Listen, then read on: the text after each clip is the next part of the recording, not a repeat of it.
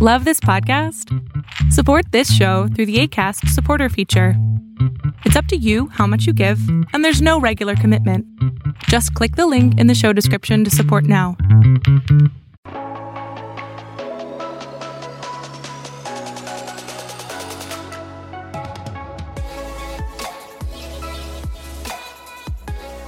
Ready or not, here we come. You can't hide. We're gonna find you and make you stand where we stand. I mean, and inform you, tell you where we stand.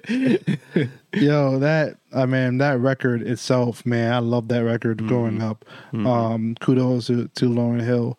You know, just recently, I actually heard that song, and I actually looked into what song they sampled. And the song that they sampled, I can't remember what it's called, but I was waiting for a woman to sing because it was a woman on the in the picture. So I'm like, okay, when she's gonna sing the whole time, it's just an instrumental, but it's beautiful though. Mm-hmm. And so then when I hear the song, I'm like, wow, like this is a good song. Yep. Amen. But so it's your host Ray Tucker. And Jay Jones. We're here again telling you where we stand on cultural issues from a black standpoint through a Christian world view. Yes. But yeah, so last episode we talked about lust and how to guard the eyes and mouth, the ears and mind. Mm-hmm. And this episode we're going to talk about fornication. We're still on the sex series, and we're going to be here a while because we got plenty more things to talk about when it comes to sex. And we're going to define fornication. We're going to talk about the epistles versus the gospel just a little bit, just to get some, background context, and transformation versus modification. Again, just Paul had a pistol. Oh yeah, I do that. Oh man, we're some nerds. We're some nerds, But anyways, yeah. So we're gonna just set some context. We're gonna camp out a big deal with the woman at the well, and talk about that story and how Jesus redeems her, even through her fornication. All right. Right. So, But yeah, so what is fornication? In the Greek, the word is porneia. We mentioned that before in previous episodes, that it's porneia, harlotry, which includes adultery and incest, which also means that illicit sexual intercourse, adultery, fornication. Again, a lot of definitions use the same word to define the word you're trying to look up. Anyways, homosexuality, lesbianism, intercourse with animals, aka bestiality. Yes. Intercourse with close relatives, aka incest, or sexual intercourse with a divorced man or woman. And we'll definitely get into that on another episode. Yes. That's a whole lot there to unpack in and of itself. Actually, all of it is, deserves its own, each individual episode, because there's a lot of meat there. But as you can see, fornication or sexual immorality, it's a lot there. It's a lot that one phrase encompasses a lot of different things. And we avoid that by doing the very thing that we have been talking about on these many episodes. Sex is between a husband and a wife. When you do it that way, then you avoid the immorality, at least from the physical act. Of course, you got to deal with the mind and the eyes, but we talked about that in the last episode and some of the ways to combat that if you want to go back and reference that episode. Yep. But moving on from there, so we're going to give us a little bit of context between the epistles and the gospel, because sometimes you hear the New Testament get thrown around, and we tend to think that it's all. I mean, it kind of is all one thing, but there's different ways to approach reading the scriptures because they're written with different formats and different audiences.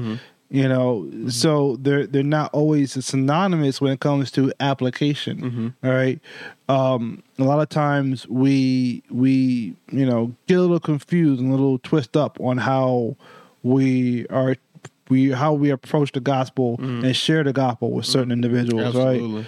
So the Pauline epistles, what I believe, are for the church. but the Gospels are for the unchurched. What do I mean by that? You know, when you look at the scriptures, when you look at the all the writings of Paul, I want to say all off the top of my head because I can't remember for sure, all definitively all, but the majority of his writings, how does he start off?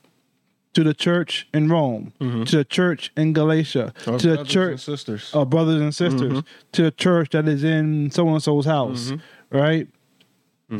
He's writing to the church. That is his audience. Absolutely. So when he's spelling out doctrine, when we're talking about Corinthians 7, that's to the church first. That's how that teaches us how the church is to behave because we've already been transformed. Right. And I'm about to get into that next point. Can't disagree with that. I mean, go ahead, because I think after you talk about this, then I'll say what. Yeah. So epistles versus gospels. So we're still going into that, right? Doctrine is for the church first to bring about godly behavior that comes after spiritual transformation. Yes. That's kind of what I was just saying. Yeah. Hold on, do I have notes there? Our behavior can only change once the power of the Holy Spirit working within us causes us to change. So that leads right into the next point. Hold on. I'm getting a little mixed up here. But anyways, it leads to the point of you can't have behavior modification go before spiritual transformation. Absolutely. Otherwise, you should get is fakeism, pretty much. People faking behaviors, but they're not really transformed. Right? I think that's how we get false conversions as well. You know, you have this moral individual, right? And we have to be able to separate the two because then we get it wrong when we're trying to share the gospel. You're trying to hit a person with what Paul was telling believers and how they're supposed to function to the unbeliever, but you're doing it in the wrong way. Yep. Christ I think of Matthew chapter 5, and probably I think it might even be Luke chapter 5, the synoptic gospels. But when he's trying to point people to the fact of their need for a savior. Yep. And so his way of addressing sin is saying that this is your state and you will never be able to get out of this without me, right? Yep. You need me. Paul, on the other hand, is calling a believer to how they are to function as a believer. Jesus does touch that a little bit, but he doesn't really go in on that because they can't function that way until they first get him. Yes. Right. And so, you can't get him until you go to the cross. Exactly. And so it makes me think about another scripture where Paul is talking about what type of people to not associate with. He says, if they claim to be a brother and they do, and then he gives a list. Yeah. But before that, he says, I'm not talking about the world. We'd have to leave the world in order to get away from that. You have to get on SpaceX. Exactly.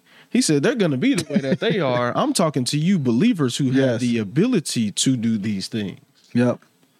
So speaking of Paul, and he wrote to the church in Ephesus. Mm-hmm. So Ephesians 5:3, let there be no sexual immorality, impurity, or greed among you.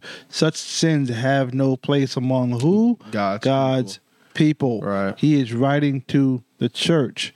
So oftentimes, I remember when we went to a protest. My wife and I went to a protest downtown Dallas one day, and there was a street preacher, and I had to confront him on some of the issues because he was doing this very thing. He's down there trying to preach the gospel to people, but really all he's doing is preaching, hellfire and stuff, because he's talking about everything out of his mouth was Paul this, Paul that, Paul this, Paul that. Right. And technically, theologically, he's not wrong, but he's talking to the wrong audience. Mm-hmm. Right? It's the wrong approach. It's the wrong method. Mm-hmm. And that's what I was trying to convey to him. I'm not going to belabor that point too much. Absolutely. But yeah. So again, transformation versus modification. So we talk about how Jesus approached people compared to how Paul is addressing the church, right? So let's take a look at the woman at the well. And it's kind of a long story. I shortened it a little bit. There's only so much you can shorten, otherwise you take out the meat of it, right? But so we're going to dive into the meat of this real fast, and for the sake of the podcast, I do have to kind of read the majority of it, so you kind of get the context of what we're talking about. Stay tuned. But long story short, so John 4, 1 through 42, and I'm paraphrasing a little bit in the beginning just to kind of get the main points, but then the rest of it is mostly verbatim. All right. So we start off here. Jesus left Judea and returned to Galilee by going through Samaria and stopping in the village of Sychar. Jesus sat wearily beside Jacob's well when a Samaritan woman came to draw water, and Jesus said to her, "Please give me a drink." She said to Jesus, "You are a Jew, and I am a Samaritan woman. Why are you asking me for a drink?" Jesus replied, "If only you knew the gift that God has for you and who you are speaking to, you would ask me, and I would give you living water." "But sir, you don't have a rope or a bucket," she said, "and this well is very deep. Where would you get this living water? And besides, do you think you're greater than our ancestor Jacob, who gave us this well? How can you offer better water than he and his sons and his animals enjoyed?" Jesus replied, "Anyone who drinks this water will soon become thirsty again. But those who drink the water I will give will never be thirsty again. It becomes a fresh bubbling spring within them, giving them eternal life." "Please, sir," the woman said, "give me this water. Then I will never be thirsty again, and I won't have to come here to get water." "Go and get your husband," Jesus said to her. "I don't have a husband," the woman replied. Jesus said, "You're right. You don't have a husband, for you have had 5 husbands, and you aren't even married to the man you're living with now. So you certainly spoke the truth." "Sir," the woman said, "you must be a prophet. So tell me, why is it that you Jews insist that Jerusalem is the only place of worship, while we Samaritans claim it is here at Mount Gerizim where our ancestors worshipped?" Jesus replied, "Believe me, dear woman, the time is coming when it will no longer matter whether you worship the Father on this mountain or in Jerusalem. You Samaritans know very little about the one you worship, while we Jews know all about him. For salvation comes through the Jews, but the time is coming, indeed it's here now, when true worshippers will worship the Father in spirit and in truth. The Father is looking for those who will worship him that way. For God is spirit. So those who worship him must worship him in spirit and in truth." The woman said, "I know the Messiah is coming, the one who is called the Christ. When he comes, he will explain everything to us." Then Jesus told her, "I am the Messiah." The woman then left her jar beside the well, ran back to the village, telling everyone, "Come and see a man who told me everything I ever did. Could this possibly be the Messiah?" So the people came streaming from the village to see him. Many Samaritans from that village believed in Jesus because the woman had said, "He told me everything I did." When they came out to see him, they begged him to stay in their village, and he stayed for 2 days, long enough for many more to hear his message, and believe. Then they said to the woman, "Now we believe, not just because of what you told us, but because we have heard him ourselves. Now we know that he is indeed the Savior of the world." Wow. It's an incredible story. Yeah, it is.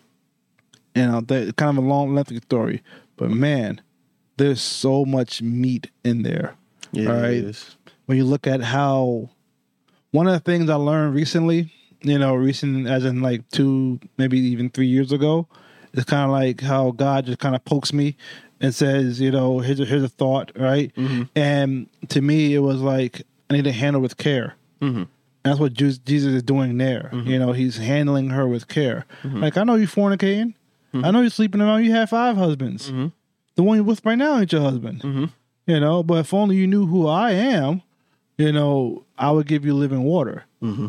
In other words, I will redeem you. Mm-hmm. In other words, I will call you into the flock and call you one of my own. If you just it's just amazing how I know what you got going on, but here's salvation, right? That don't even faze me. I know what you got going on. No, I'm not even fazed by that. But on the other end, you have people who aren't Christ, who put it as though before you can be saved, you need to stop doing what you're doing. Mm-mm. They can't. They can't. They don't have the can't. ability to. They can't. I can't remember exactly where it is scripturally. Maybe we'll find it later. If you can't, if we don't put it up, you can find it. It talks about how the carnal mind or the fleshly person cannot please God because they don't have the Spirit. Yeah. It says they cannot do these things. And so going back to the street preacher, here you are beating these people up with what Paul is saying. Y'all need to do this. Y'all need to do that. Or people out there, homosexuals or whatever they say or whatever they, I'm not going to repeat the things that we do not affirm Westboro Baptist Church at all. Not at all. Nope. Not at all. You're doing that, but you're trying to get them to change without providing the answer. Or you're telling them, here's the answer, but in order to have this answer, you need to change. You need to work it out yourself. Exactly. Doesn't work like that. Does not work like that. Jesus was gracious because he already knew. I know what y'all got going on. You need me, right? We need to separate that from Paul knowing that, okay, y'all do have Christ. You have the ability. Now let's walk out and talk about how you are to walk in this newness of life. Yeah. And take on this new nature. Yeah. So it's totally different.